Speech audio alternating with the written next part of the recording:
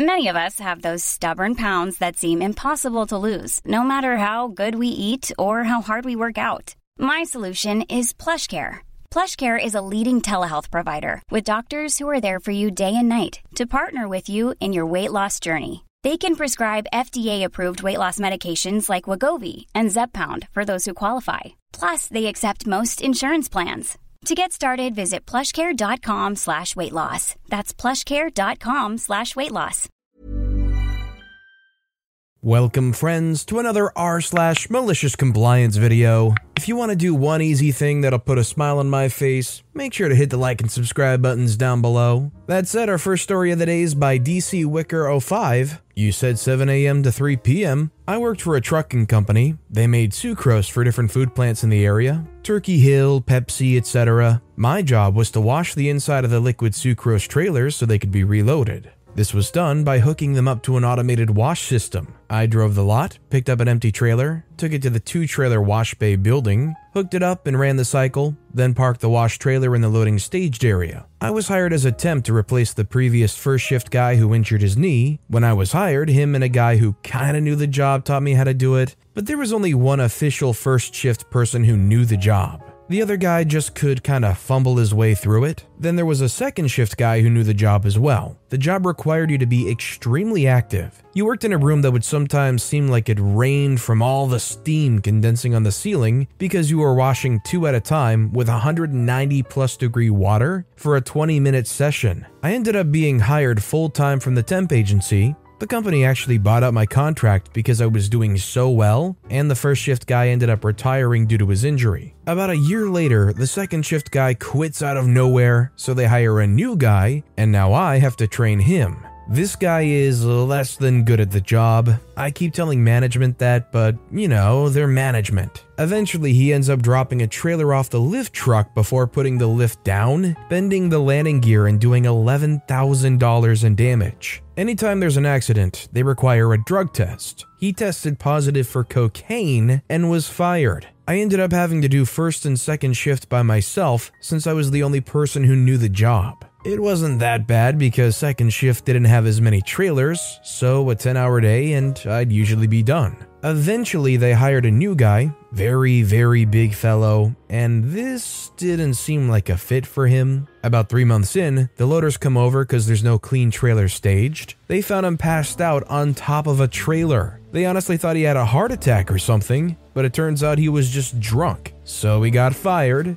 Guess who's back to working both shifts? At first, it wasn't too bad. I could get 4 trailers done in an hour, so 32 in an 8-hour shift if I'm busting butt. There was literally no way to do it any faster since there's a 20-minute wash cycle and you still have to pull 2 trailers in and hook them up. Normally there were about 25 trailers for first shift and 8 to 10 for second shift, but then a company that took 5+ dry trailers a shift for first and 3 to 5 a shift for second tripled their order for wet trailers due to these on-site processing plants going down. I went from 10-hour days to working from 6 a.m. to 11 p.m. for like a month straight. In the summer, in a building that got about 10+ degrees hotter than the ambient air was. I kept telling my supervisor, my plant manager, and the company manager that I couldn't keep this up. I kept being told I had to do my job. Do as you're told. Well, one time I worked from 6 a.m. to 1 a.m. Thursday and back in at 5:30 a.m. Friday. That was the day I caused $5,000 in damages. I backed a trailer out without unhooking it first, ruining the hoses, and pulling a pump off the mounts. So now I had to get drug tested, and since the last 2 guys failed, on the drive there, my manager asked me if I was going to fail. I said it depends what they test for. He said they test for everything. I asked if that included caffeine and exhaustion. He just kinda blankly looked at me and then turned back to the road. Drug test passed, taken back to work. Now I only have 1 wash bay to use due to the damage I caused. And I have to back into it because it's the first bay that's broken in a pull-through setup, and maintenance is there repairing it. I ended up being there till almost 1 again. Monday I come in, having almost fallen asleep on the drive. I pulled my manager aside, the plant manager aside, and the owner's son aside. They all said, just gotta do the job I was hired to do what I'm told. They said they're working to find a new person, so I just need to keep doing my trailers. So, Tuesday, that's what I did. When I was hired, I was told my schedule was 7 a.m. to 3 p.m., and the trailers in that time slot were mine, along with the first 2 second shift trailers, if they were there by 2:30 p.m. So I got there at 7, did only the first shift trailers and 2 second shift trailers, as I was told when I got hired, and clocked out at 3 p.m. I shut my phone off and took my girlfriend to the fair. The next morning, I went in at 7 once again and got to work. The supervisor and plant manager get in at 9, and 9:05 they're in my office. I get escorted to the office of the owner's son, where he proceeded to chew me out for a solid 45 minutes. I just sat there and let him rant. Turns out once I left, my supervisor and plant manager had to do my job. And since they were supervisors and plant managers, obviously they were trained in the position and knew exactly what to do. They managed to do 4 trailers from 5 p.m. when they realized I left until midnight. This is the same amount I could do in 1 hour. So once his rant was over, I said, "Well, clearly you're not going to fire me." He was taken aback. I continued, "You have no one who can do my job. You didn't take me seriously when I said I couldn't do it alone anymore, and so I decided I'd show you how important I was. I've got a kid and a life outside this job.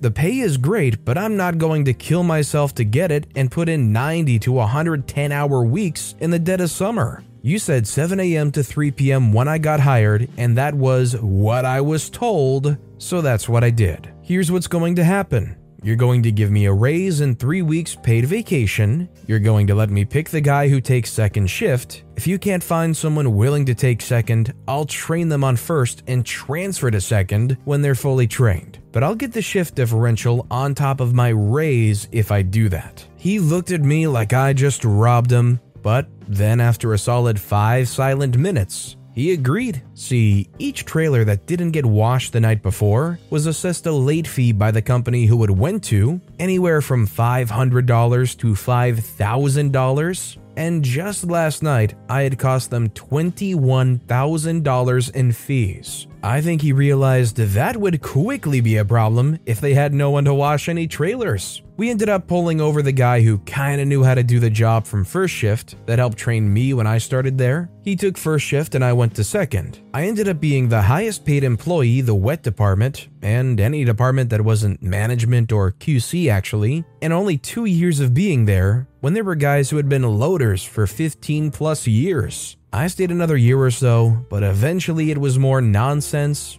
and I had my fill. It's definitely really nice when a company becomes incredibly shorthanded and somebody steps in to be the hero and pick up all that slack. Probably put in crazy hours, but kind of saves the day. But yeah, you kind of can't just be a jerk and hope that they'll just do that for the rest of their days. I'm kind of astounded that they didn't realize that that's not sustainable. I think they really risk just totally losing OP. If you were doing crazy hours at a place where you were really the only thing they had left going for them, would you go to the highest person up you can and make demands for a raise and better conditions? Or would you rather leave that place and leave them to flounder and try to find a different place that properly gives you what you deserve? Let me know what you would do in the comments down below. Our next story is by Wreck Me Senpai. Professor fails me because my group went ghost during group project. So I was in a speech class, it was my last semester, completely online due to COVID. Our professor assigned us a group speech that we were to record and send to him by the due date. I thought it would be easy enough as he gave us 2 weeks to work on it, and group speeches weren't anything new to me. He even made separate discussion boards for our groups that we could use to communicate. This project was worth 30% of our grade, so failing this project meant you pretty much failed the course. I wanted to get it done early so we wouldn't have to worry about it. So I immediately post a message to everyone in the group asking when they're free to do a Zoom meeting to discuss the project. No reply for a few days by any of them.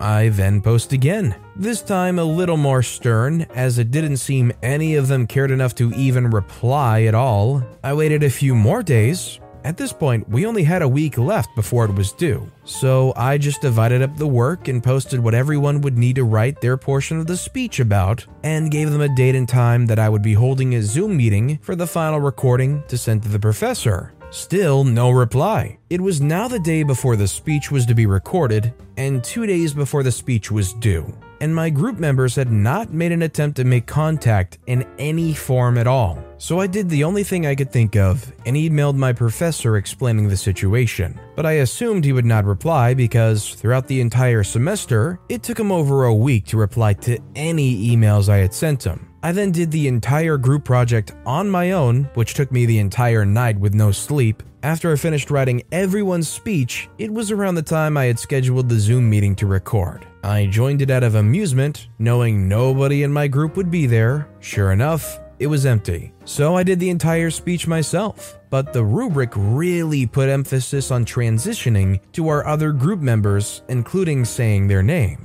So between every section, where it would cut to a different member, I would say something like, "And now my name will explain the importance of blah blah." Then mute my screen briefly as if to add a cut, put on a different hat, and continue the speech. I did this for all 6 portions of the speech. I turned in the speech shortly after and filled out the group member roll sheet that was due as well. I just put my name in every box that was supposed to be a different member. A week passes, and I see that he graded the project, still not replying to my previous email about the situation, by the way, and he gave me a 0 stating it was supposed to be a group project, and me doing it solo meant I did not follow instructions. I was actually infuriated by this and knew that emailing him about the grade was as good as useless, so I went straight above him to the board of the college and explained to them what happened. They apologized and said the situation would be resolved, and within a few hours of me talking to the board, he had replied to my email 3 times, stating that he was sorry for the miscommunication about the project and that my grade would be corrected. Scolded me for going above him, saying I should have just emailed him again if I couldn't get in contact with my classmates, and putting blame on me for not trying harder to reach out to them.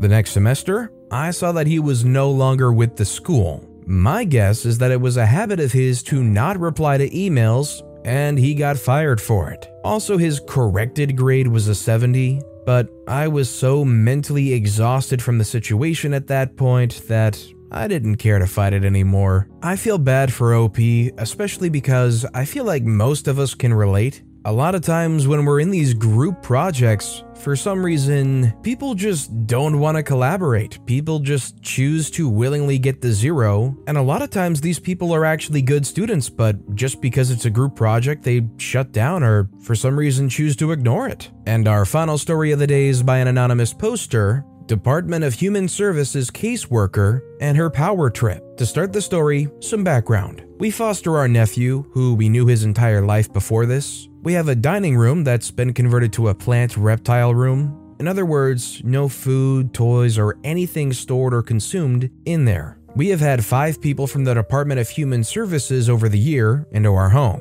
Never any problems, and if there was ever a concern, they'd ask about it or say it needs to change. 0 issue, we'd agreed. Well, cue the coming compliance. We had a new caseworker come into our home for a visit. During the visit, she asked if we could drive our nephew 5 hours to a treatment as it would be difficult for her. It is her responsibility to get him there, not us. Again, 0 issues. We all have to take care of each other. She leaves and says the visit went well. 4 days later, we get a call that we've been turned in neglect of our 11-month infant. I can't get anyone to answer most of the day. Finally, our caseworker called and said she turned us in because of the litter box in the dining room and it being a hazard to our baby. We have so many barricades and gates, as well as she's always with someone. I asked why she didn't tell us when she was there. She said she wasn't obligated. Fast forward a month, I get a message asking if we're still driving our nephew to the treatment. I replied, I feel that it would put my daughter in danger driving in these conditions. She immediately had to stand down and agree because I stated my daughter's safety. Pushing it would have appeared as if she didn't care for her safety despite her complaint. And a complaint in bad faith to Child Services is a $5,000 fine.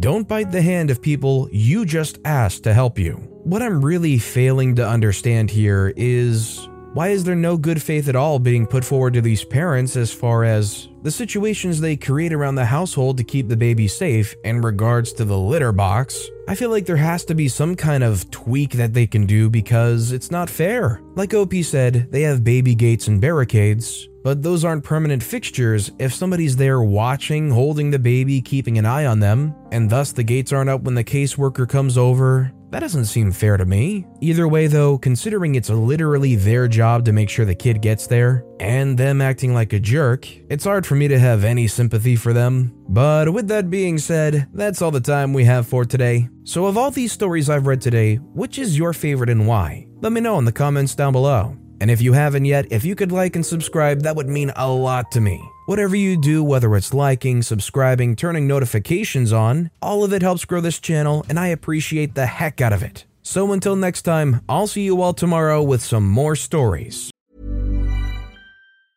Even when we're on a budget, we still deserve nice things. Quince is a place to scoop up stunning high-end goods for 50 to 80% less than similar brands.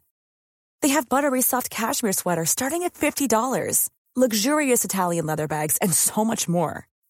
Plus, Quince only works with factories that use safe, ethical, and responsible manufacturing. Get the high-end goods you'll love without the high price tag with Quince. Go to quince.com/style for free shipping and 365-day returns.